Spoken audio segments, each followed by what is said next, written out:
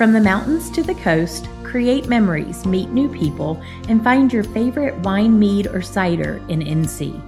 Download the NC Wine app or visit ncwine.org to plan your trip to North Carolina wine country today.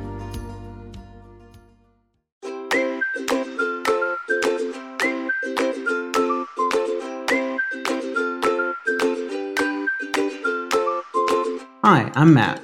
And I'm Joe. We're the NC Wine Guys. Welcome to Cork Talk. In this episode, we sit down with Dave Coventry and Andrew Gorsica from Mountain Brook Vineyards in Tryon, North Carolina. Andrew's family purchased the Mountain Brook property some years ago and began a major transformation.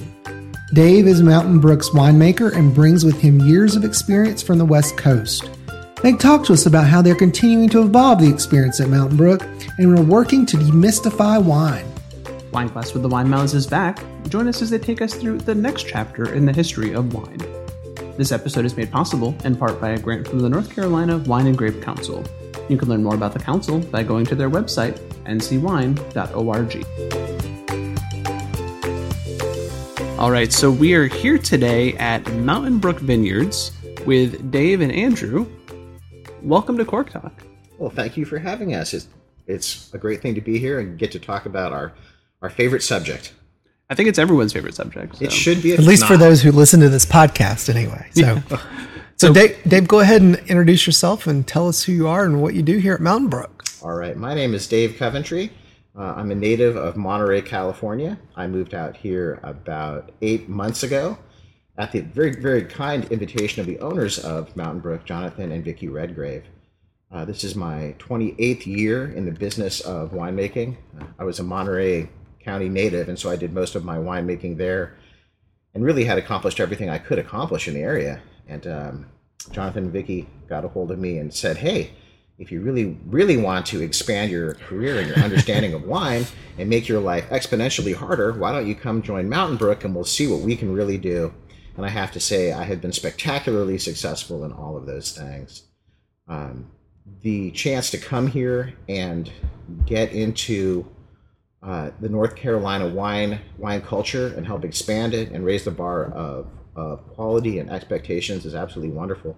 I look at the history of North Carolina, the wine culture goes back 200 plus years, but I feel like right now I am part of the first new generation, and I'm very, very proud to be here to be of service not only to Mountain Brook, but the community in general. Awesome. Andrew? Hello. So my name's Andrew Gorsica. I'm the assistant winemaker here right now at Mountain Brook Vineyards. My parents are Jonathan and Vicki, so I am the son. I kind of got into this by a happy accident. I was fortunate enough to work with Dennis Lanahan, the previous owner of Mountain Brook Vineyards, when my parents were in the process of purchasing it. And seeing an 80-year-old man who just had a love and dying passion for this place, it really rubbed off on me, and I kind of continued that. I did not go to school for this. I went for kinesiology, exercise science at James Madison University, so kind of going into wine was not what I thought I was going to be doing, but I've loved absolutely every second of it. And yeah, I've been here since the beginning for 5 years, since they purchased it in 2018. And yeah, I feel very, very thankful to have found this place, honestly. So, and I'm excited to make some amazing wines here, especially with our winemaker, David Coventry. It's been a pleasure working with him and kind of progressing everything here. So I'm excited for the future. So let's before we talk future, though, let's talk about the past and Dennis and Miriam and what Mountain Brook was before your parents purchased the property. Yeah, so originally it started out, Dennis was a retired lawyer from Jacksonville, Florida, found 75 acres here in Western Carolina, and purchased the land, built a little apartment building with a garage underneath for the first building on property. And I think with a lot of people, he got bored with retirement and tried to think of things that he could do to kind of fill the gap. And he did some research and actually found out that this area was well known for growing grapes previously. And then Prohibition came around and kind of wiped all that out. So He started by planting about 5 to 7 acres, with varietals being Merlot, Cabernet Sauvignon, Petit Verdot, Pinot Grigio, and Chardonnay, and was doing that in about 2002 until about 2008 or 9. He was just selling all those grapes to the Biltmore, so he was just farming the land, and then got the idea to go into the winemaking process and did some studying at Surrey Community College. And opened his tasting room in 2012. So started doing the tastings in his little green apartment down here, converted his garage into a barrel room, functioning barrel room, which is awesome. And I still have people that come in now that tell me that they did the tasting in there, and he would bring them down the stairs and show them the barrel room beneath the apartment. And I love all those stories. And in 2014, he built the building up top of our top lawn tasting room. It's a Deltac house, so that was his home. And he moved his tastings up there in 2016. And my parents moved down to Lake Lure in 2016 and did a wine tour in 2018 because we were from Northern Virginia. The wine scene up there is really growing. And so they kind of took a trip and were fortunate enough to find this place. The story of how they purchased it is actually really funny. They went to Parker Benz, came here, and my stepdad had to leave, so he was on a plane at GSP or at the airport, and my mom came here in a Notre Dame sweatshirt. And Dennis is a devout Catholic. He thought it was a sign from God to offer them the property. So that kind of started everything, and they talked about it, and we're like, okay, we're going to do this. And so they put the offer in and everything, and Jonathan, my stepfather, quickly asked my mom and said, so how are the wines there? And she said, oh, I forgot to try them. So they did everything without trying the wines at first, but luckily that wasn't a problem. They were making great wines prior, so and then the rest is kind of history. We've been building on ever since then. So it's a fun story. Yeah. And there were so many fascinating parts of that having been in the industry for 30 years, that I have heard over and over and over again.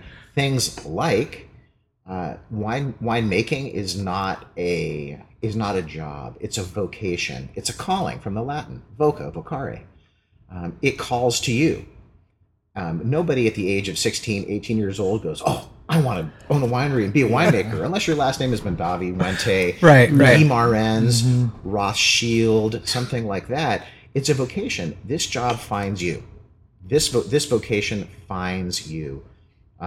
This is something that you do because you absolutely have to do it. You have no other choice. It calls to you, and you answer the call. It's something that is you do for the love of it. It's derived out of passion. We were talking about this before you hit record. I said, this is not a job as much as it is a lifestyle choice. It's the hardest work you'll ever do. We work harder than anyone I know. We also have more fun than anyone I know. That is the trade-off. If you love this thing and you can immerse yourself in the joy of what it has to offer, the possibilities are limitless. I like to joke that I'm limited really only by my imagination when we go to make wines and taste and these kinds of things. And I think we have, which is unique to the area, the benefit of ownership that is 100% committed to not only making Mountain Brook, taking Mountain Brook onto the world stage where we know it belongs, but in helping everyone in our immediate area, in Western North Carolina, through the Yadkin Valley, through the entire state of North and South Carolina, and really the Southeast and East Coast. Jonathan told me, I said, Jonathan, why are you doing this? And he said, David, he very seriously answered, David, I have taken so much great wine out of the world. It's my duty to put some more back in. And I thought, that's an honest point of departure. I hadn't heard that one before. And we just have access to the tools, the commitment, not only the monetary backing, but in a very, very real way, that really spiritual backing where you believe, you have faith that this is the right thing to do. Yeah, I mean, clearly from the story Andrew just shared, with his mom and the divine intervention, it seems, that's there from the beginning. So talk about, so when they bought the property, things look a lot different now than what it did then. So talk about some of the transformation that's happened over these last several years. Yeah, it's been a major transformation. Dennis was doing about 100 to 300 cases. We've fluctuated to almost, That's it? It was about 100 to 300 cases. So Jeez. we have fluctuated up to, I think, previously last year we got up to about 5,000 cases. So a big jump there on the production side. We have added many buildings since then. In 2018, we added a couple pavilions for outdoor shade, a wine hut for service aspect, and we've kind of added up there a lot more. And including down in our production side, we've added a couple more larger stainless steel tanks. We've added our barrel room and events center with a bridal suite for weddings and such, and also for holding many barrels now since our production's kind of jumped up so much. And then also focusing on the service aspects up there with a large fire pit, another lower lawn pavilion for music that's coming up, and also we like to call it the fire hut next to the big fire pit over there for additional service, and smaller fire pits over there for when it does get cold to kind of accommodate everything. So constantly building here. There's always something else. We did also back in 2020 replant all of our vines here on the estate. So we cleared about 12 to 15 acres of pine trees and replanted about 25,000 vines in 15 acres. So a lot has been going on here on that part, but now most of our production is coming from our Red Bell Run vineyard that we've been overseeing and managing, that has about 27 acres of vines over there. But yeah, so that one's also got Cabernet Sauvignon, Merlot, Chardonnay, Viognier, and Pinot Grigio over there. And then the varietals we planted on property here were Cabernet Sauvignon, Petit Verdot, Merlot, Cabernet Franc, some Malbec, Sauvignon Blanc, and Pinot Grigio. So those were the main. So I'm going to personally miraculously change the Pinot Grigio into Pinot Gris, but that's my own Pinot Gris, that's fair. I keep Please, saying that. please. I totally It's a little agree more with that. elegant than Pinot Yes, Grigio. I but, totally agree with that. I like French better than Italian, but Okay, that's just mine. so our first of many digressions, I'm sure. What's the difference between Pinot Gris and Pinot Grigio? This is for all the wine aficionados out there. It's basically the same grape, but Pinot Gris, the French version, mainly from Alsace, some from Burgundy, but mainly from Alsace, rich, ripe, more complex, a weightier, I think, more transcendent experience. Pinot Grigio from northern Italy, perfectly lovely aperitif. Sure. Lighter style wine. They fulfill very, very different roles in life. For my purposes, I'm an Alsace guy from way back. Domains in Humbrecht, my hat's off to you. And amongst others. And yeah, that's what we'll kind of go forward with here. When you're a winery like this, we cannot be all things to all people at all times. We can be most things to most people most of the time. And that's what we're trying to do, is give that range of not only wines, but of experiences too. Andrew mentioned in the fire hut and our little lawn service area, beautiful amphitheater. That's the original, really lovely, open, informal Mountain Brook experience. And currently where we're sitting, if you had a camera, you could see this beautiful barrel room that we're going to open, what we call The Experience by Mountain Brook Vineyards. The Experience, we call it. And it is where we can do something that is not being done in the area. We can have a very luxury, incredibly upscale, high-touch, 5-star experience if you're an adult with your family, with your friends, and you can't get away for a week-long vacation, but you have a Saturday, Sunday, Friday afternoon. You can go remove yourself from kind of the normal humdrum everyday world, and you can come here and have a really beautiful, very intricate, elegant, again, luxury experience. And that's something that we have not offered here before, and we really wanted to offer that to folks so that when they came here, they could really choose their level of what they wanted to do, my way of thinking about it is we wanted to meet people where they are. If you just want to come have some fun in the sun, we can help you out. We're more than happy to do that. If you want to come have an otherworldly experience and really get into the lap of luxury, learn something, have a quiet, reflective moment, and enjoy some wine and learn, we can help you with that too. Sounds awesome. I'm hoping. So much of this business is to have a vision. You have to have a vision for planting the vines. You have to have a vision, as Andrew and I have discovered intensely. You have to have a vision for making the wines. You have to create all the flavors. You have to cut all those jigsaw puzzle pieces to make the eventual picture that you want. And you also, when you envision how the business is going to run and how you want people to engage with it, you have to have a vision for that too. Yeah. No, I was just going to say that I'm very excited about that, since, going out to California a few times, I've seen the wine culture out there. It is well established. It's thriving out there, and we're in such a youthful phase here. It's exciting to be able to share the information that we have with the general public about everything, and seeing how excited they get about it, and just the whole mystery of wine that we get to share is very exciting, and I'm looking forward to letting that experience be an option for people here as well. So are you able to describe a little bit more about what that experience will look like, kind of? Yeah. So when they walk in the door, what's it going to be? So yeah, they'll actually be walking in to the top doors of our barrel room, and they'll be greeted by a host. We will also be having reservations for this as well, okay. So that way Makes sense. that is available.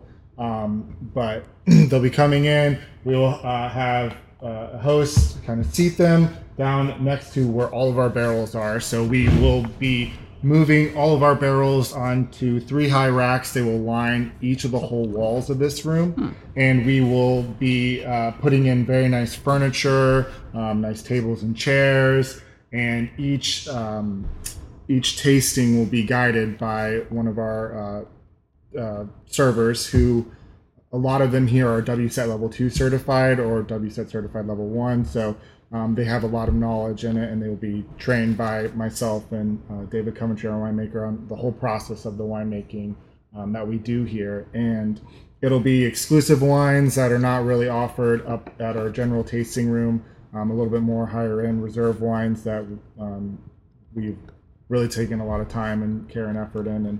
And we'll be guiding them through the whole thing. It'll be tableside. It will not be flights. It'll be a server coming to you with the bottle, explaining the whole process of the bottle, giving you the history of this place, telling you how that wine was made, and also the varietal characteristics that you might see, everything. I think that's really huge, especially in this area where people are don't know everything about each varietal and the winemaking process. But what did you say? What's the thing you say? We want to not demystify the wine? We want to demystify wine without robbing it of its magic. Yes. And there are so many people in this area that have this. They're at the point in their lives where they want to learn about wine. They know that there are aspects of life, of fine food and wine, that perhaps they have not been exposed to except very tangentially, and they want to learn. And life is about relationships. They are coming here, and we develop a relationship with those people to help teach them and to help them learn. They're being vulnerable and coming to us, and they're saying, we have questions. And we are saying to them, okay, we have answers, and they're good answers. There are no bad questions. I have heard some absurd answers, and we're not going to do that. But we want this to be, what have I called the things that I've done in my life? I've occasionally done something like this and called it a flavor research center, or a place of learning, or a temple of wine, or something like that. It's where you can come and really immerse yourself in something that is one of the oldest traditions in humanity. Wine is such a civilizing thing. We use it for rituals throughout thousands and thousands of years. We christen ships with it. We use it at moments of celebration: Valentine's Day, Christmas, New Year's, Valentine's Day. Some religions use it as a sacrament. This history of wine, this culture of wine has been part of our humanity for so long that to come here and really be able to immerse yourself in it and feel your place in that history, it's just a wonderful thing. And that's for the customers. When Andrew and I talk and laugh about these things, we get to be part of the creation, and we're part of that creation story. That's a great deal of fun. We're honored to do it, but we also feel the weight of that responsibility. Certainly the greatest honor we can do the past is to make the future brighter. And that's what we're trying to do. Yeah, and I think one thing that's also very unique about this is you will be tasting among the barrels where these wines were stored. You can go pick out on the wall, that's the barrel this wine came from.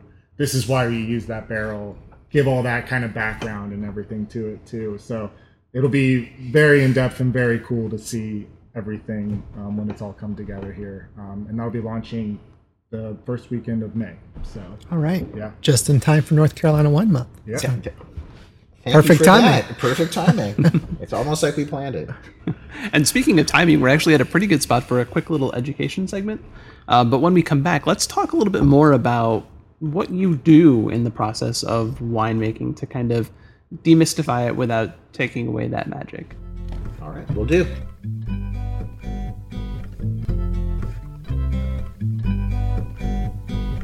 It's time again for Wine Class with the Wine Mouths. Jesse and Jessica, welcome back. Thanks. So where are we on this journey again? I always forget like what we talked about last time for some reason. So we're somewhere in the 17th or 1800s, I think, right? Somewhere there. That's correct. Yeah, we left you on a big cliffhanger in the middle of the 1800s last episode. Got it. So yeah, okay. Tonight we're going to finish the journey through this century. All right. Excellent. Yeah. So just as a quick recap, during the early 1800s, we had a lot of stuff happen. We had the entrance of Australia and New Zealand, wars, of course, colonialization, trade. Here in America, we had our manifest destiny and westward expansion, gold rush, and global industrialization, so worldwide happening. And it's kind of interesting to note that industrialization grew really quickly during this century, but it actually had little direct impact on wine. So just wanted to point that out. But what we see as the biggest player in this century, and specifically in this second half of the century, actually came from nature. So I'm not going to give that spoiler alert away just yet. So just hold on to that for a little bit. I'm going to, drag that one out for a little bit. So yeah, there's a lot of, we get some highs and some lows during this century, especially, through the wine lens. So gonna kind of jump around, but going through it kind of country by country here a little bit. I found one interesting note that the first winery in Israel, so we're going to start in Israel today, in modern times was established back in, so kind of not quite the second half of the century, but just under the wire there. So I thought that was interesting. But then we're going to move back to France here. And so we get a guy in France named Louis Pasteur. Sure, you've heard of him. He's very famous. He was born in 1822. And so he's important. We're going to do a little mini deep dive into him. But he was just an average student, and his original interests and skills were actually in painting and drawing. So while we really care about what Pasteur has to do with wine, we first have to mention his namesake, which is, as we all know, pasteurization. So what is pasteurization? Well, it's a process where you kill virtually all bugs and microorganisms by heating, rendering them sterilized. And in the mid-1800s, spoilage of liquids and foods was a huge social problem. And Pasteur's work in inventing sterilization by heating was huge, like so important. So thank you, Louis Pasteur. In 1860, he described the process of fermentation. Now, obviously, it's not like he invented fermentation. Wine has been fermenting long before Pasteur even wrote about it, but nobody really knew what was happening. Obviously, we knew about yeast, that they existed, was known even long before Pasteur, but he was able to show that fermentation was not just a strange, spontaneous activity, but instead a predictable process where, as we know now, yeast eats sugar, and that creates alcohol and carbon dioxide. And of course, all this is based on how much sugar is available for the yeast to consume. So really important. Again, it's not like he invented it, but he was the first that could show this process and that it wasn't just happening. But he didn't stop there. No. Another problem with wine in the 18th was that wine turned sour so Pasteur came from the, I'm sure I'm going to mispronounce this, but the Jura Mountains in eastern France. So quick pause while I get corrected on that. No, it was good. Seems okay. reasonable. Jura. So, yeah. Jura. Great. There we go. That R gets me. Yeah, but so he, of course, had a vineyard, because who didn't in that area? And if you're French, I think you just are born with one. I'm not really sure. Don't We'll get our fact checkers to look that up. But Pasteur collected numerous samples of wine with all different faults, and he put them under his microscope and saw that each defect was being caused by completely different microorganisms. And he noticed that the more bacteria in the wine, the quicker it went bad. I mean, it seems logical. I mean, yeah. Yeah. Again, like he was maybe the first just to realize this. And he discovered that bacteria needed oxygen. And the more oxygen, the faster the bacteria multiplied. So we know we want to keep oxygen out of the winemaking process. So again, he was one that very important for this reason too. And if that weren't enough, he then went off and invented a vaccine for anthrax, cholera, and rabies. He was really busy just for, really enjoying painting. Yeah, like what can't this guy do? And I think he died in his 70s. So, he did all this in quite a short amount of time. Yeah, I wonder what the life expectancy was back then, though. That might have been old. Yeah. But even still, he got a ton of stuff done. Thank you, Louis Pasteur. All right, but now we interrupt this history report for dun dun dun dun. Actually, I need something more ominous. Dun dun dun. That's better. Phylloxera. And we're gonna spell it with 3 X's because it's just so bad. So here we are, still in France. And in 1863, the vines began dying for no apparent reason in a place near Arles. Arles? Arles? No, it's Arles. You would pronounce the Arles. S on the end. Okay. No S on the end.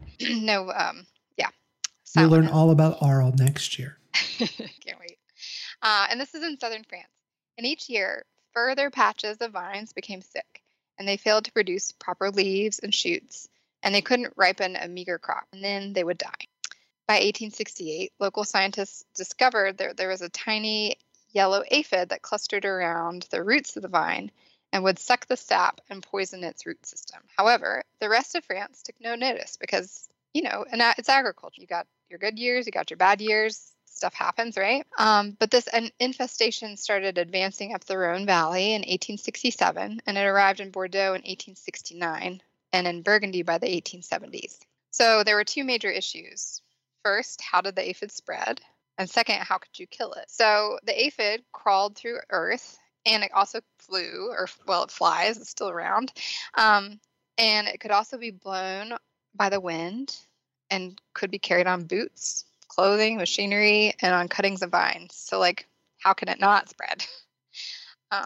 Secondly, like I said, how could you kill it? So they developed a lethal mixture called carbon bisulfide, which, if you injected it into the soil, would kill the aphid, but it could also kill everything else too, including your vines. And it was also very flammable, so maybe not the best choice. But it was realized that phylloxera was indigenous to Northeast America, and it did not harm the native vines there. So the pest had arrived in Europe on a shipment of ornamental vines, and experiments of grafting these French vines onto a rootstock of American species showed that phylloxera did not kill the American rootstock. So initially, there was a really massive resistance to allowing grafting with the American rootstock. But as the plague of phylloxera spread, they got a little more desperate, and the resistance gradually dropped and acceptance grew. So let's talk a little bit more about phylloxera and this aphid. They are minute little insects, less than 1 millimeter in length, and you can't just see them. You have to have magnification to see them. And it initiates the formation of galls for feeding on grapevine roots and leaves. So not so good. Doesn't sound like it. Yeah. Now, I was going to ask for a sound bite here. Either cue the Indiana Jones theme song, or possibly the Team America World Police theme song. America. Because America's here to save the day, you guys. We did it. So we talked about phylloxera, how it spread, how it was so bad, and how they eventually came up with this idea. But do you know who did it? Was it What do we know about? It wasn't Louis Pasteur, was it? No, I think he was too busy on his other stuff. Okay. Vaccinations, maybe. No, so kind of there was a guy named Charles V. Riley, and he was actually the first state entomologist for Missouri. And he was the guy that identified phylloxera as the pest that was destroying the vineyards in Europe. So thank you, Charles V. Riley. We also have another American, which is good because it's, July, so like American independence, we did it. But we get this Texan scientist named Thomas V. Munson. And he actually was the first one that suggested grafting European vinifera vines on American rootstock. Now, lo and behold, we know that it worked. And he was the one that suggested this to French officials, thinking that it could save their wine industry. And we already talked about there was some initial reluctance. My editor's note is that maybe it was the Texas accent that lost things in translation, or just the French pride. But we know that they resisted that solution and that idea for 16 years before they started moving forward with that. Yeah. Now, really interesting things here is the rootstocks that Munson recommended were actually Texas native that were found in near Temple, Texas, and these wild grapes can still be found there. Now, he picked these not just willy-nilly and not just because they were what was close to him, but because soils in that location closely match the limestone soils in French vineyards, and those grapes are highly tolerant of high pH limestone soils. Little method to the madness there. Later on, he was also asked to advise on phylloxera-resistant rootstock for California vineyards because, I just kind of gave it away, but we know that this also becomes a problem in California. And so he recommended Vitis rupestris for this. Yeah. But eventually, right, the French, they come around to this idea, and it worked. And in 1888, the French wised up, and in gratitude, they awarded Munson an award that loosely translates to the Order of Agricultural Merit, or like the Legion of Honor. So a really high level, actually it's the highest award that could be given to a foreign civilian. So they were very thankful. And actually he was, Thomas Munson was only the second American that was given that honor. So any guesses on who might have been the first American to get this award? It wasn't the guy from Missouri, was it? No. Yeah, okay. He was just important for that first discovery. It was another Thomas. Jefferson? Oh, that's what I was going to guess, but when I was reading this and guessing to myself, what kind of person am I?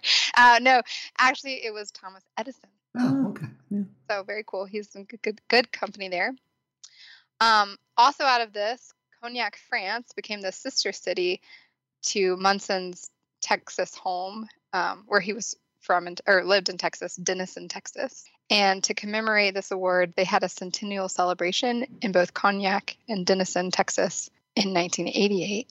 And also in 1974, they established a T.V. Munson Memorial Vineyard to preserve many of the cultivars and produce stock for propagation. And then there's also a Munson Viticulture and Enology Center there that serves as a repository for documents and other historical materials and houses research and conference and classrooms. And yeah, so he was a big guy, important guy, because that method is still in use today to combat.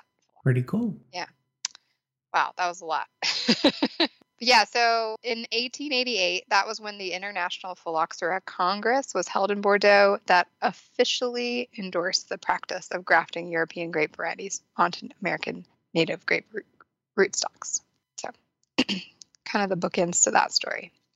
But it didn't just, phylloxera doesn't understand borders. So it wasn't just a problem in France. It also spread to most other European countries. And there's a little glimmer of hope for Spain. So we're going to move there next. With the shortage of French wines, many producers during this time turned to Spain, specifically in the Rioja region. And French winemakers, as they were trying to get away from the effects of phylloxera, in particular, they crossed the borders and brought with them their expertise, as well as some French varietals that they introduced to the north of Spain. Further on in this area, all the way on the west, though, we see another side effect in Portugal. So vineyards in Portugal were devastated as well. And many wine regions, especially those in the south, actually never recovered. And they shift their attention instead to other agricultural endeavors. And among the industries that took root was raising and harvesting cork materials. And so thanks to phylloxera, Portugal today is one of the biggest producers in the world of cork. So a blessing in disguise, I suppose. Yeah, totally. So lots to talk about with. It didn't really play a big part in history at all. It was just a small thing. No, yeah. Teeny tiny. All right, now we're going to hop to America, and we're going to go to California. And we're going to tell a story about a man named Augustin Harras. So he is a man full of controversy. And if there's any indication of that, he called himself Count or Colonel. He came from Hungary, and he came to America as a political fugitive in 1840. So when he came to America, he first arrived in Wisconsin. He founded a town after himself called Harasti, and he started a vineyard in Wisconsin. If you can imagine, the vines all froze. But as luck would have it, the California gold rush was started to happen at this time, and off he went. So he traveled to California, and he started a vineyard in San Diego. But he didn't like it, and so he moved on. He decided to try again in San Francisco. But while he was in San Francisco, he was charged with embezzlement while he was working at the Mint. Later, he was exonerated and the charges were dropped, but that's still part of his controversy. But finally, he went to Sonoma. And in 1857, the first commercial winery operation in California was in Sonoma called Una Vista Winery, and he hired Charles Krug as his winemaker. Yeah. So he was a relentless promoter of California wine. And there's a claim that Harasti brought the first Zinfandel vines to California. That's also subject of controversy. In the 70s and 80s, the 1870s and 1880s, Harasti's son, Arpad, sure his name is pronounced differently than that, I'm not sure, but stated that his father brought the first Zinfandels to California in the 1850s. At that time, his son, Arpad, was a well-known sparkling wine producer in San Francisco, and he was the president of the California State Board of Viticultural Commissioners. So his statement was widely accepted, right? You have this guy that's a producer, prominent in the wine industry. He's claiming that his dad brought the first Zinfandel vines over, and everyone believed him. It took a century later, however, for a California wine historian, Charles Sullivan, to begin to challenge that statement. And in 2003, Sullivan published a book where he showed that other men were the ones who brought Zinfandel to the East Coast and then to California. So there is that. Even though Sullivan countered the argument that he brought Zinfandel over first, he praised him as an important figure in the history of the American West. So that he has that going for him. However, you think this guy, I mean, he created his prominent winery, but he was reckless and he went bankrupt. So he goes bankrupt, and then in 1868, he decides to leave California. And he heads to Nicaragua. He formed a partnership with a German-born physician named Theodore Wasmer, and he began to develop a large sugar plantation, and he planned to produce rum and sell it to America. However, on July 6th, 1869, he disappeared on a river in his Nicaraguan property. So we don't know if he fell into the river and was washed out to sea or eaten by alligators. We never know. His body was never found. What a mystery. Yeah, but in 2007, Hazarthi was inducted into the Vintners Hall of Fame by the Culinary Institute of America. So, and in 1890s, Zinfandel is the most planted grape in America. So whether or not he was actually the first person to bring it over to California, he still helped make it very famous and prominent in the area. Another thing going on at this time is wine labels. So I know we've talked previously about, bottles and corks coming to be. At this time, too, we don't have consistent wine labels. But But top Bordeaux properties were becoming better known, and they were being branded kind of by their quirks. But we have the Grocers Licensing Act of 1860, and this is where bottles could be sold in shops individually, but they had to be identifiable. And so now we have a glue that's available that could stick to glass, and the paper label became commonplace. Bordeaux and Germany were the two that led the way in designing labels that promoted their superiority and individuality. And then going back to the phylloxera crisis a little bit, one other side effect of this, we have a shortage of wine. And so it led to a lot of fraud and counterfeiting during this time. So with the labels, you could get lots of information off of a label in the 1800s, but it wasn't until the next century, it wasn't until the 1900s that you could know that the information was accurate. So we have labels, but we don't know if they're right or not. Well, you got to start somewhere, I guess. Hopping over to Australia, in the 1870s, we have the Australian wine industry. It's becoming successful. We talked about the last episode, Australia and New Zealand taking off. At the 1873 Vienna exhibition in Vienna, the French judges were doing a blind tasting.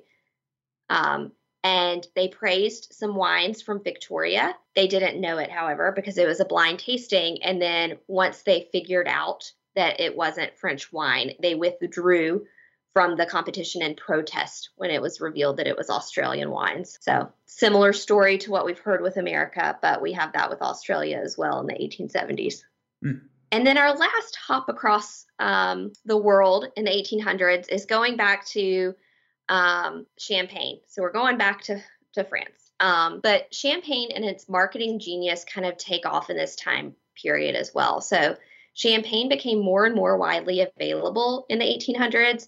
And so because it's more widely available, it became more marketed and advertised. So for the 1889 Universal Exposition in Paris, Mercier built the largest barrel in the world. It took 20 years to construct, and it could hold 200,000 bottles of wine.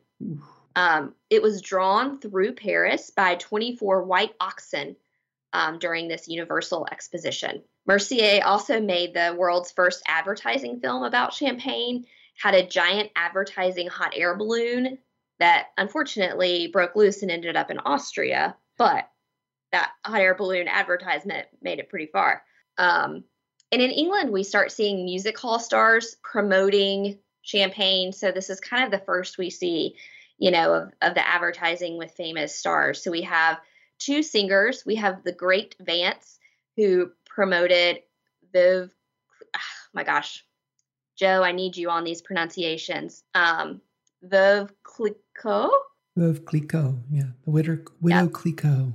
And then we have George Laybourne, who is also called Champagne Charlie, and he promoted Moet and Chandon, and they held a singing duel from either side of the London stage. So we have, specific singers that are promoting different famous champagne houses. Cool. Yeah. And then we have Hollywood, and we have famous stars like James Bond drinking champagne. It's said that Marilyn Monroe ordered 150 bottles at a time so that she could bathe in it. Wow. Okay. Is she drinking some of that bathwater as well?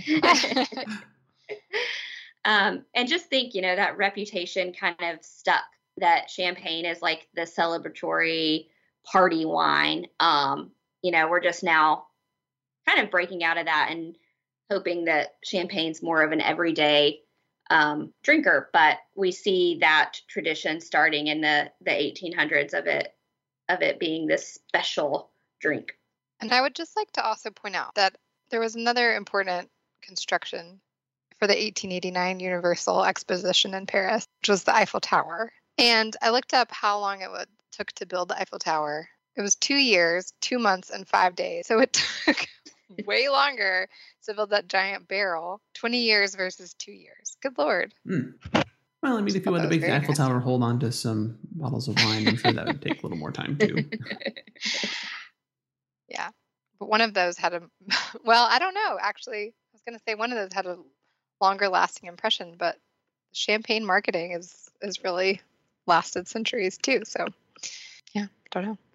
And that wraps up our 1800s. Well, there was a lot going on in that century. Yeah, mainly phylloxera. Well, yeah, in a big barrel. Big barrel. Well, we look forward to jumping into the 20th century next time. Yeah, we do have some far-fetched food pairings if we want to dig deep let's for go those. for that. But okay. So in honor of phylloxera and its American, savior, for a food pairing for American rootstock. While these aren't actually grapes that are used in any wine, just the rootstock, we would stretch and do a pairing with an American varietal. So of course we have to think muscadine for this. And muscadine lends itself really nicely, as we know, to barbecue with the red sauce or spicy Thai, which we love to pair unusual, unexpected things with. And I guess, let me clarify barbecue. I'm talking like Lexington style, not, what is it, Eastern style. Yeah, like Lexington instead of like the mustard based. So that's my clarification there. For another American classic, we've got California Zinfandel. And you can't go wrong with a pizza with maybe some caramelized onion, some feta. I don't know. You could do a lot of things here. Like a barbecue chicken pizza. See that going over well. We did talk about Australia here for a second and how it competed nicely against French wines this century. So for that, we've got an Australian Shiraz, which we had a nice but awful laugh about pairing it with those little baby what are they called? The little baby lambs. They're teeny tiny, but not really. We've talked about them in so many segments. I think they would be tasty. They're just so cute. They would be delightful. Burgers, of course, anything with like a sharp flavor that can pair against the Shiraz would be great. So, maybe a burger with a sharp cheese on it. Go crazy. Yeah. And then, of course, we talked about champagne and how the marketing really took off this century. So champagne doesn't have to just be for a celebration. It can pair nicely with anything. I think that the high-low pairings with champagne are kind of fun. So, thinking like everyday sort of snacks like potato chips or popcorn, I think are fun pairings with champagne. And maybe almost a little overdone at this point, but really, you can't go wrong with anything with that. No, I mean, and as Southerners, fried chicken. So yeah, popcorn shrimp. Yeah, calabash shrimp. Yeah. Anything fried goes well with champagne. Yeah. So. Hush puppies. Oh yeah. Okay, well, I'm getting hungry. I know, same here. And we wanted to put in one plug. We are hosting a Winemouth summer camp this year. That'll be the first time we're holding it, but it's going to be August 8th, 9th, and 10th. And it will be held at wineries in Davie County. And so we're thinking like your favorite summer camp activities, but with an adult wine twist. We're going to be doing a deep dive in each night into science. So in how grapes are grown, how wine is made, and then into the tasting experience. So 3 nights, all in 1 week. So we think it's going to be a lot of fun. You can find out more information on our website, which is a good reminder to actually go put it on there. I'm going to do that in a second. And you can sign up through Davidson Davie Community College for that. Very cool. I think it sounds very exciting. Yeah, I'm pumped. Oh, and we got hats too. We got Winemouth hats. You have to have some merch for summer camp. It's going to be hot out there for sure. Yeah, you can show it off to all your friends when you get back to school in the fall. But thanks so much. This was really fun. Yeah, absolutely. We learned a lot for this century. We're looking forward, as Joe said, to coming into the 20th century. Yeah, we're going to drag that century out, so be prepared. Perfect. Well, Jesse and Jessica, thank you very much. Thanks, guys.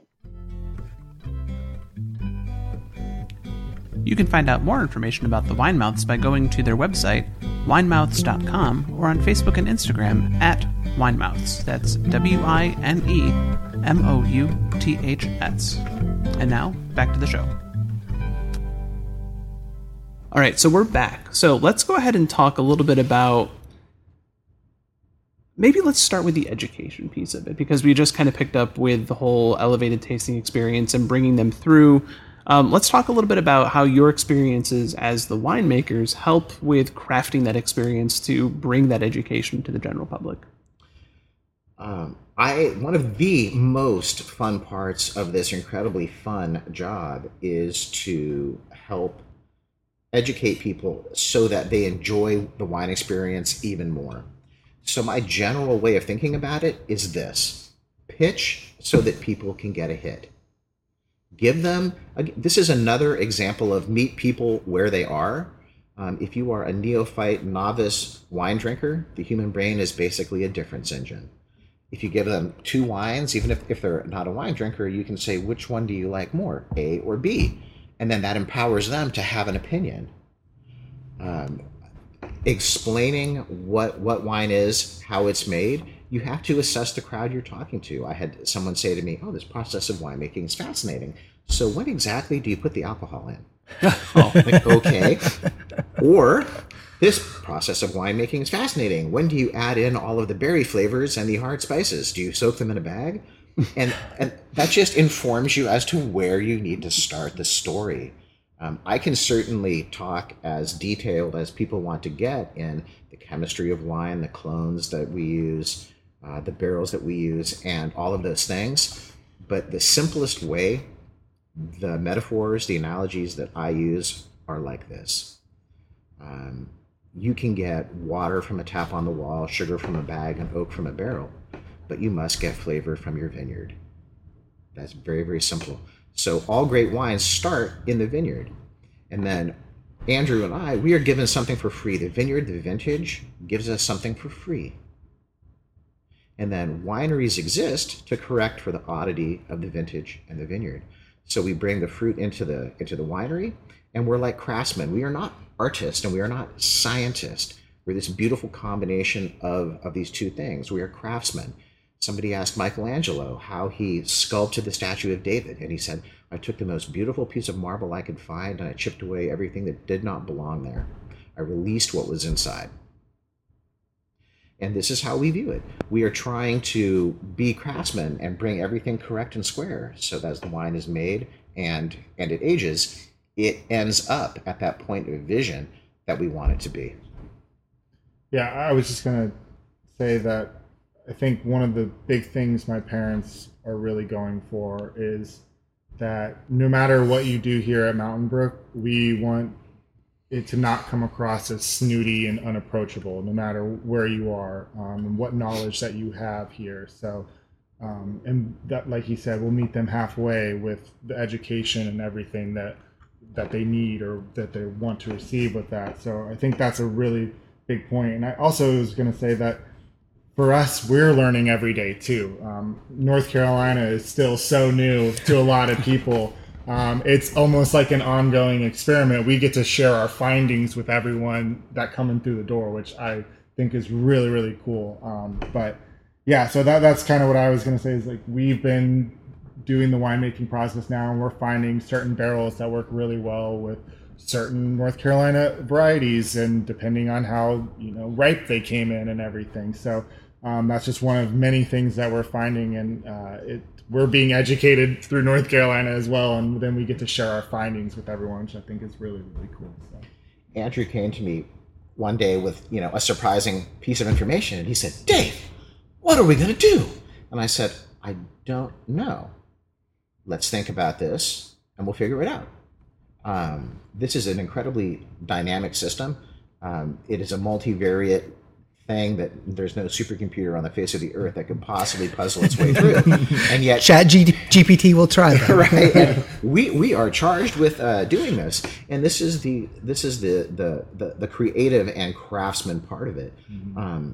Certainly from my time in the industry, I have some of the most absolutely dead classic, wonderful winemaking techniques under my belt you could possibly have.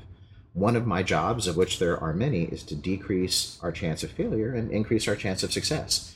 So there are classic techniques of when to pick the grapes, how to play with, adjust the chemistry, how to ferment the grapes. And then what's been interesting to me is the culture of winemaking in the East Coast in general and the Carolinas in particular is to kind of eschew the use of new oak. I think the thoughts were that you did not want to cover up the flavor of the grapes, and you wanted to feature the fruit.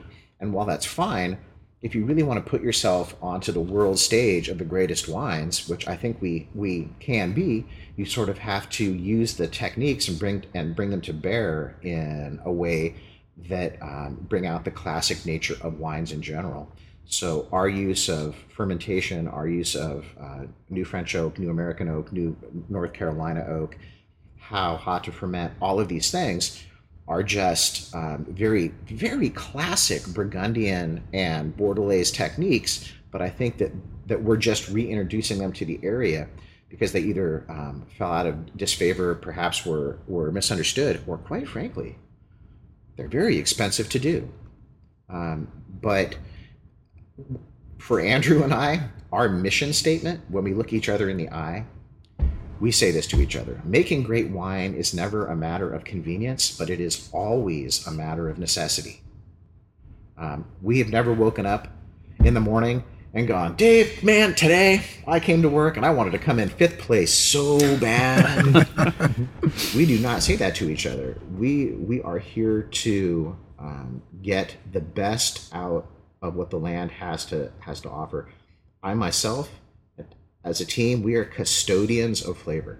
Our job is to faithfully translate the vineyard into the bottle. However, this is a full contact sport. This is not passive. If you want to look at the nature of terroir, it's the human translation and interpretation of getting it into the bottle that really counts. So if all you have is just a pure fruit bomb, picked early, fermented cold, no new oak, no ML kind of thing, it's an example of something, but it's probably not an example of delicious. We want to make our wines intellectually engaging and hedonistically delicious. Is that really too much to ask? No, it's not.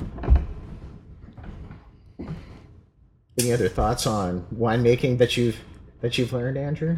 I mean, one thing that I think that I've learned especially is I'm a big red drinker. I love red wines, and that kind of makes white wines go to the side a lot. And I think we get a lot of people in here that they like one or the other more. And I think working with Dave a lot more, I've seen the appreciation and the difficulty it takes to make a really good white wine. The balance that you have to get with everything and every little tweak that you do to it, it's so delicate, it changes everything. So I think educating people on that and the appreciation that it takes for each wine. Reds are a little bit more resilient, I'll give them that. But to kind of balance those finer reds out, I think that's why Pinot Noir is so delicious, right? It's so delicate. And that's why it's one of the favorites with a lot of people. But it's really hard to make a really good one because there's something that can get it out of whack each time. So I think kind of educating people to get an appreciation for something, even if they don't care for it as much, is really big. And then also finding something that they like. I think we have a couple wines that we've been working on to where it's almost like that red drinker's white. It's a little bit bigger. It's kind of what someone who prefers a red would kind of actually like. And I think educating people that there's a wine for everyone is also really big, and wine and food especially too. Yeah. So that's a big one for me. So I'm constantly reminded that people come in with preconceptions of, I only drink red wine or only drink white wine. Yeah. And I think those drive me nuts. How sad for you. And I come up with pithy little things like this. As the winemaker, I get to say, the first duty of wine is neither to be white nor red, it is to be great. Yeah. And they look at me like, what? Like, well, great according to who? And I'm like, me, of course. At some point, I get to have an opinion. So do you. But for years, I studied neuroscience and neurobiology. And there's a physiological phenomenon called attenuation. If you listen to loud music all the time, your ears attenuate to it, and it tends not to be so loud. It's an adaptive function. So if all you ever do is drink big, heavy tannic red wines, your taste buds attenuate to that, and you tend not to be able to appreciate them so much. So every red wine drinker says, I only drink these big red wines and lots of tannin, they beat you over the head with a 2x4. I tell them, you owe it to yourself to find some white wine that you like, to reset your palate so that you can go forward and enjoy these things more. As I said earlier, our brain is basically a difference engine. We can learn over time to take more variables into consideration, but it's very important to give your palate different looks and different flavors and different textures and different acidities especially.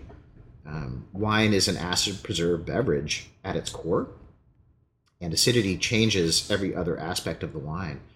And for us, I think one of the things we've brought to this game in this area is a different take on what the concept of balance is. If you think about wine as a teeter-totter, because most people have seen one of these, this is a good metaphor. You think about wine as a teeter-totter, that balance point, that fulcrum point, is the intensity of the fruit. That's the moment you harvest. And you can hang acidity, alcohol, tannin, oak. You can put those, you can layer those onto the wine, but only to the extent that the fruit is there to support it. So then I lapse into another great Davism of wines aren't over oaked, they're underwined. And people go, what? Like, really?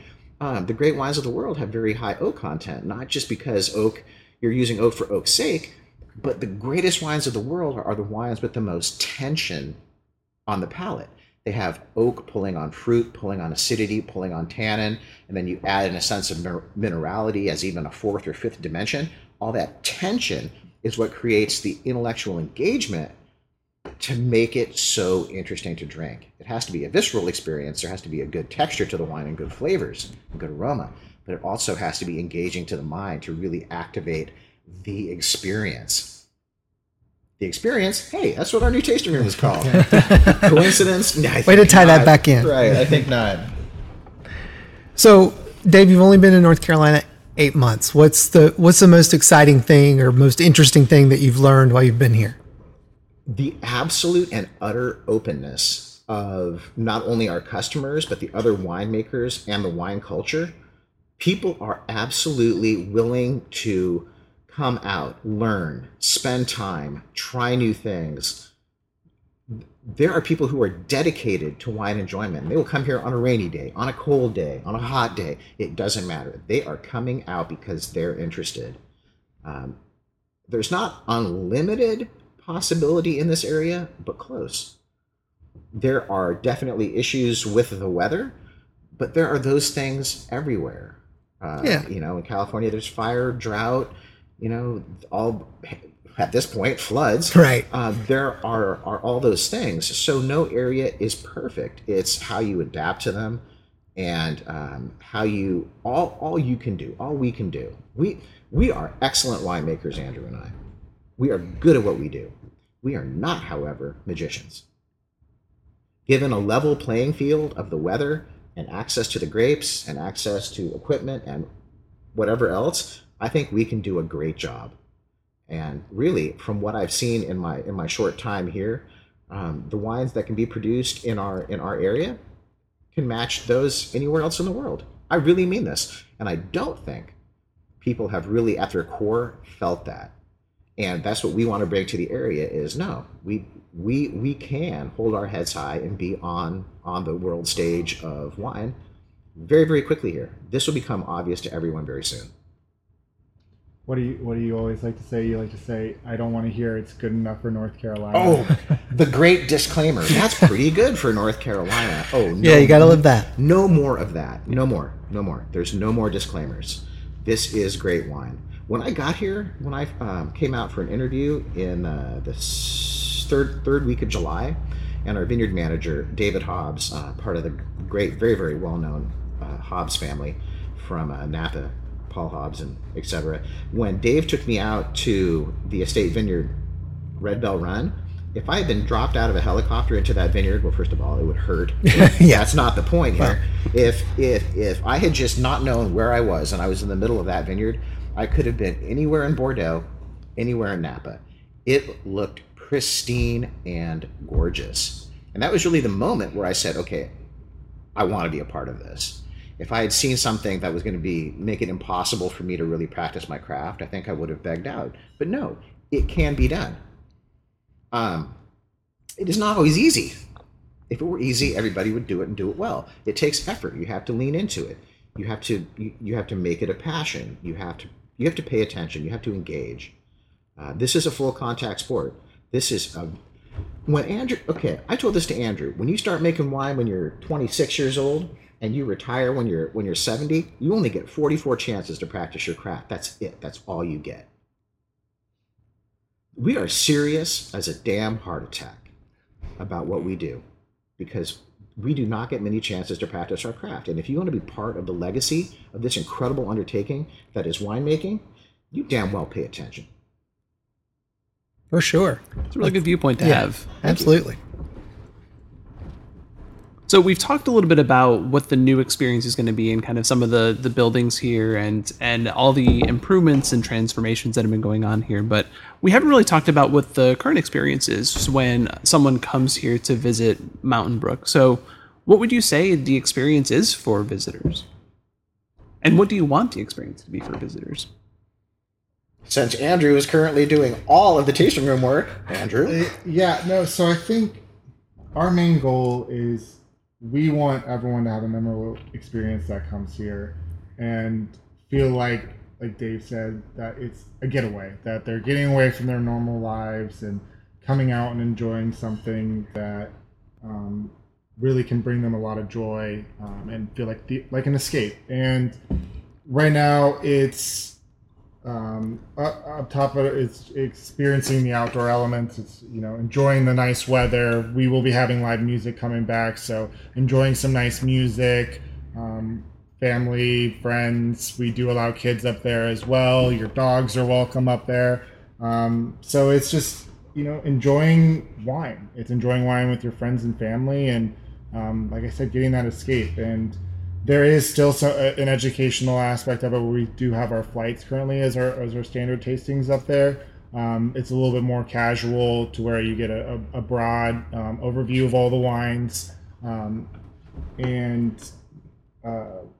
Like I said, in the skate, we also will be having our movies and everything, and food trucks. So there's a lot of ways to enjoy this place, and we want people to feel like they can do that and make that still a main priority up there. With how large that space is comparatively to our barrel room, is going to be a little bit more limited, but that's kind of it. It's the casual, the getaway, where you've enjoyed our wines. You can enjoy them here at this beautiful property, overlook all the new vineyards that's out there, and just share it with everyone. So I think that's the main takeaway for right now. And then we'll be getting into the nitty gritty of each winemaking process down here, if that's what some people would like a little bit more. So very cool. And I will say we've been here in the nice weather and it's great, but we've also been here when it's been pouring down rain. And you have so many different places you can actually just still enjoy your experience here. I mean, there's nothing more peaceful than sipping like a red wine on a slightly cool day when there's just pouring rain outside and you see it and it's just like, oh, this is cool. We're outside, but we're sheltered. Absolutely. And I do want to give a big shout out to our serving staff up there. They put in a lot of work and effort. They work really hard throughout the year and do everything they absolutely can to give the best experience possible to everyone. So they're always hustling. So I got to give they have a lot. I give them a lot of respect. So thank you to them and everything for helping share that and give the guests the experience that we would like them to have when they come in. So this is something to be said about the wine drinking population around here. These people are incredible. They are so diehard. They are so resilient. If they want to come out and have a glass of wine, cold day, hot day, rainy day, windy day, they will come. I've said this before. I will say this again. These folks, they want the experience. And in other parts of the world, the California tasting rooms, for instance, you would never see something as big as we have here. They're so much smaller. Okay, that speaks to the percentage of people in the community that want to come do this thing. That's one. The other one is they will sit outside in nice weather, inclement weather. They are going to do it. So with this new kind of luxury tasting room, we're simply giving them a more environmentally stable place to do it, which I feel like we owe to the people to have a little bit more controlled atmosphere. If you're a diehard wine drinker and you want to sit and you want to ponder and enjoy the incredible aromas coming out of a glass of our Cabernet Sauvignon, doing that outside on a windy day is a challenge. But having a reflective moment with your wine, with your company, with yourself, with your own thoughts, with the generosity of those around you, it's just a different sort of experience. And we want people to have the option to do that if they would like to do that. That's cool. What I'm looking forward to. So let's spend a few minutes maybe talking about the wines specifically. So what wines are currently on the list, and maybe any sneak peeks at anything that's coming down the pike? We have that list. Awesome. Andrew?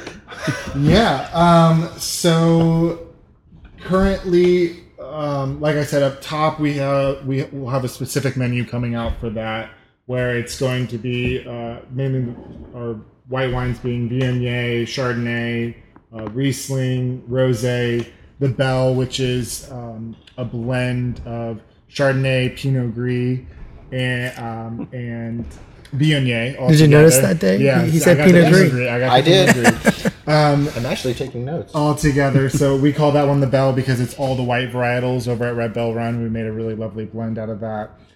So those will be the whites up top.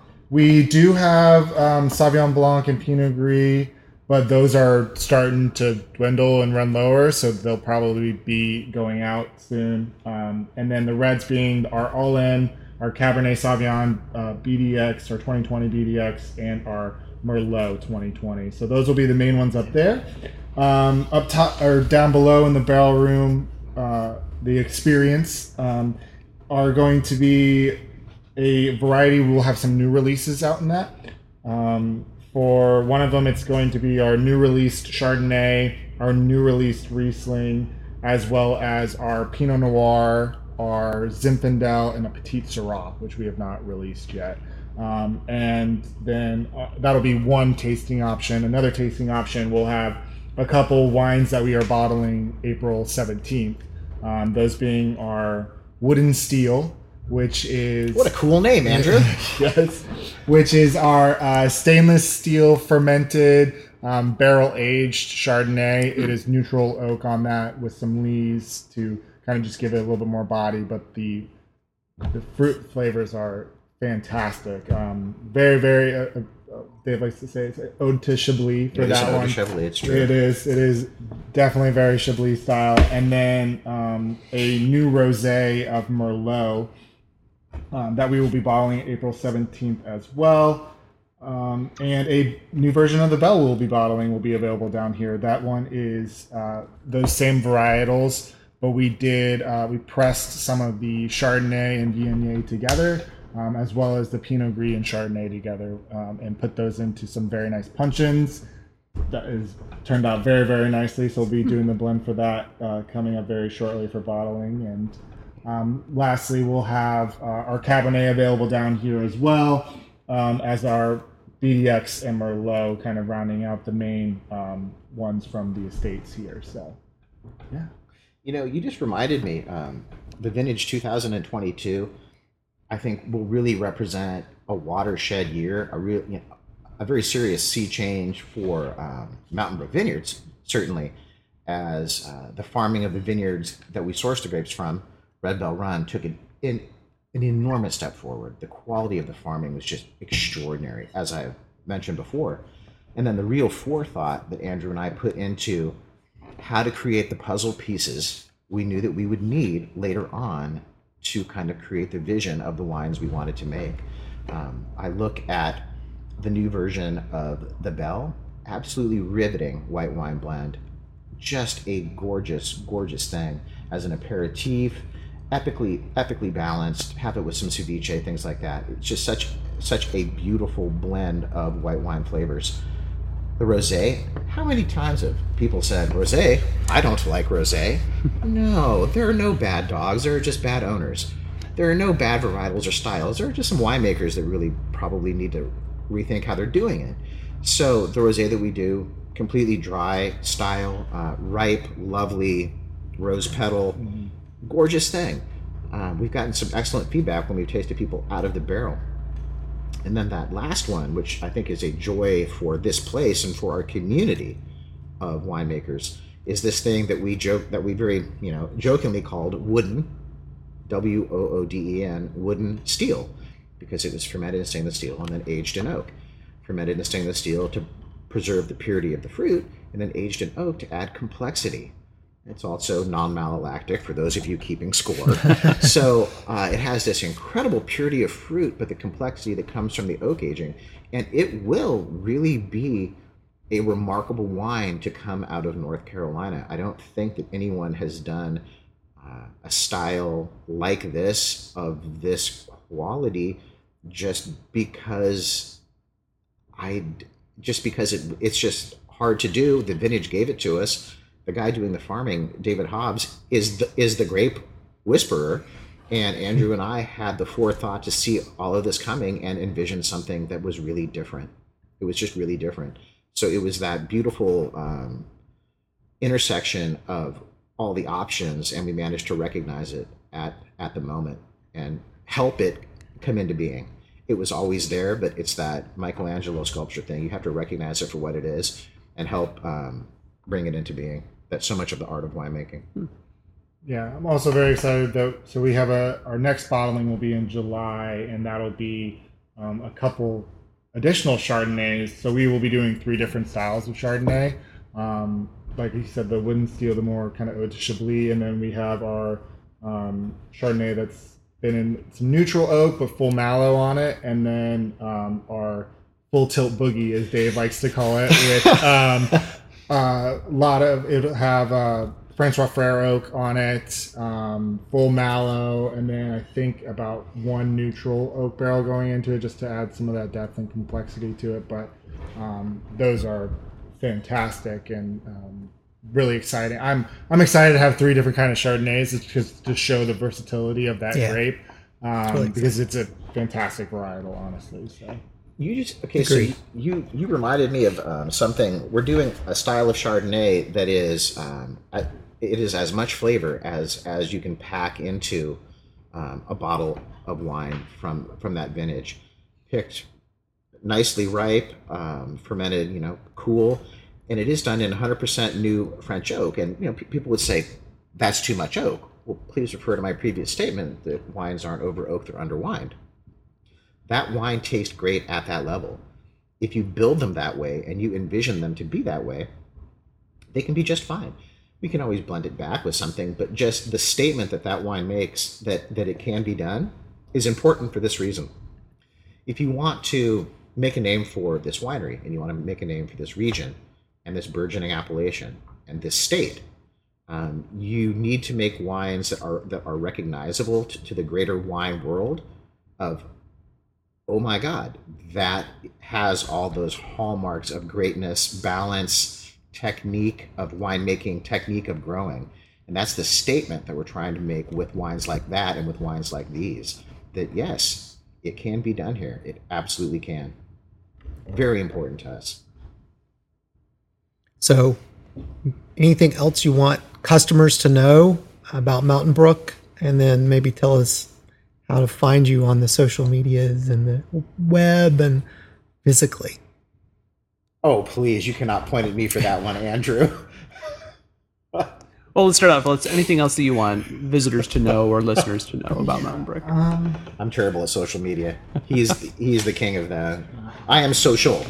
And I like the media. But not together. But not together, no. What do I want people to know? Okay. I think what I would like people to know about Mountain Brook is we are welcoming to everyone. We want everyone to come here, no matter what your knowledge is in wine, and just come together and enjoy your time here. We want you to take something out of it. We want you, whether you come here and you didn't enjoy any of our wines, but you learned something and you got to take something from it, or you got to be guided on a journey and find the magic of wine that you didn't really know existed. I think I'm just going to go personally for me real quick that I never thought I would be doing this in a million years, but just learning that you can always constantly learn something about wine. You cannot know everything.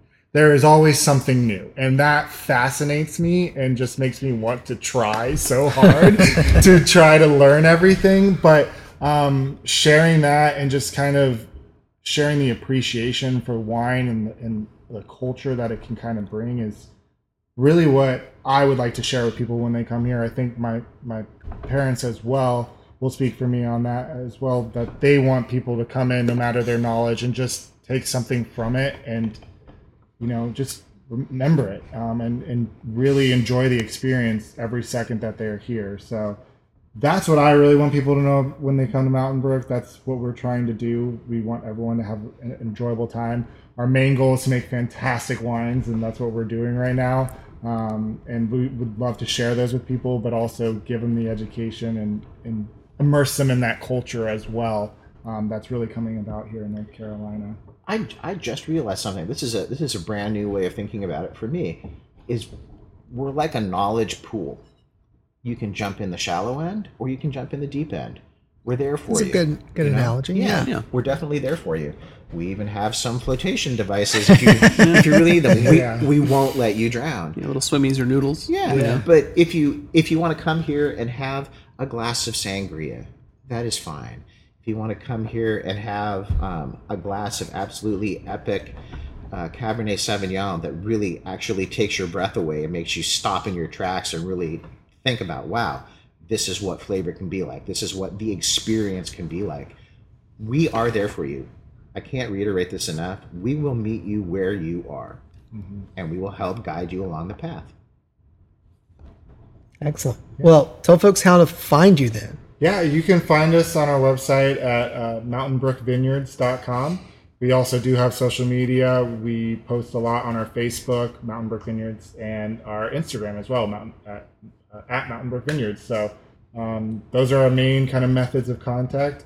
We do respond by email at info@mountainbrookvineyards. So if you have .com. So if you have any inquiries, you're welcome to send them there as well. You'll probably get myself answering those emails. So and then we also do private events and everything as well. So if you have a wedding that you would like to book, or a private event coming up for family, friends that you'd like to book, we also do those as well. And you can email those at info@mountainbrookvineyards.com. So we're all starting this journey together. I feel like we're in the first generation right now of people relearning about making and enjoying wine, and we want people to join us on this journey.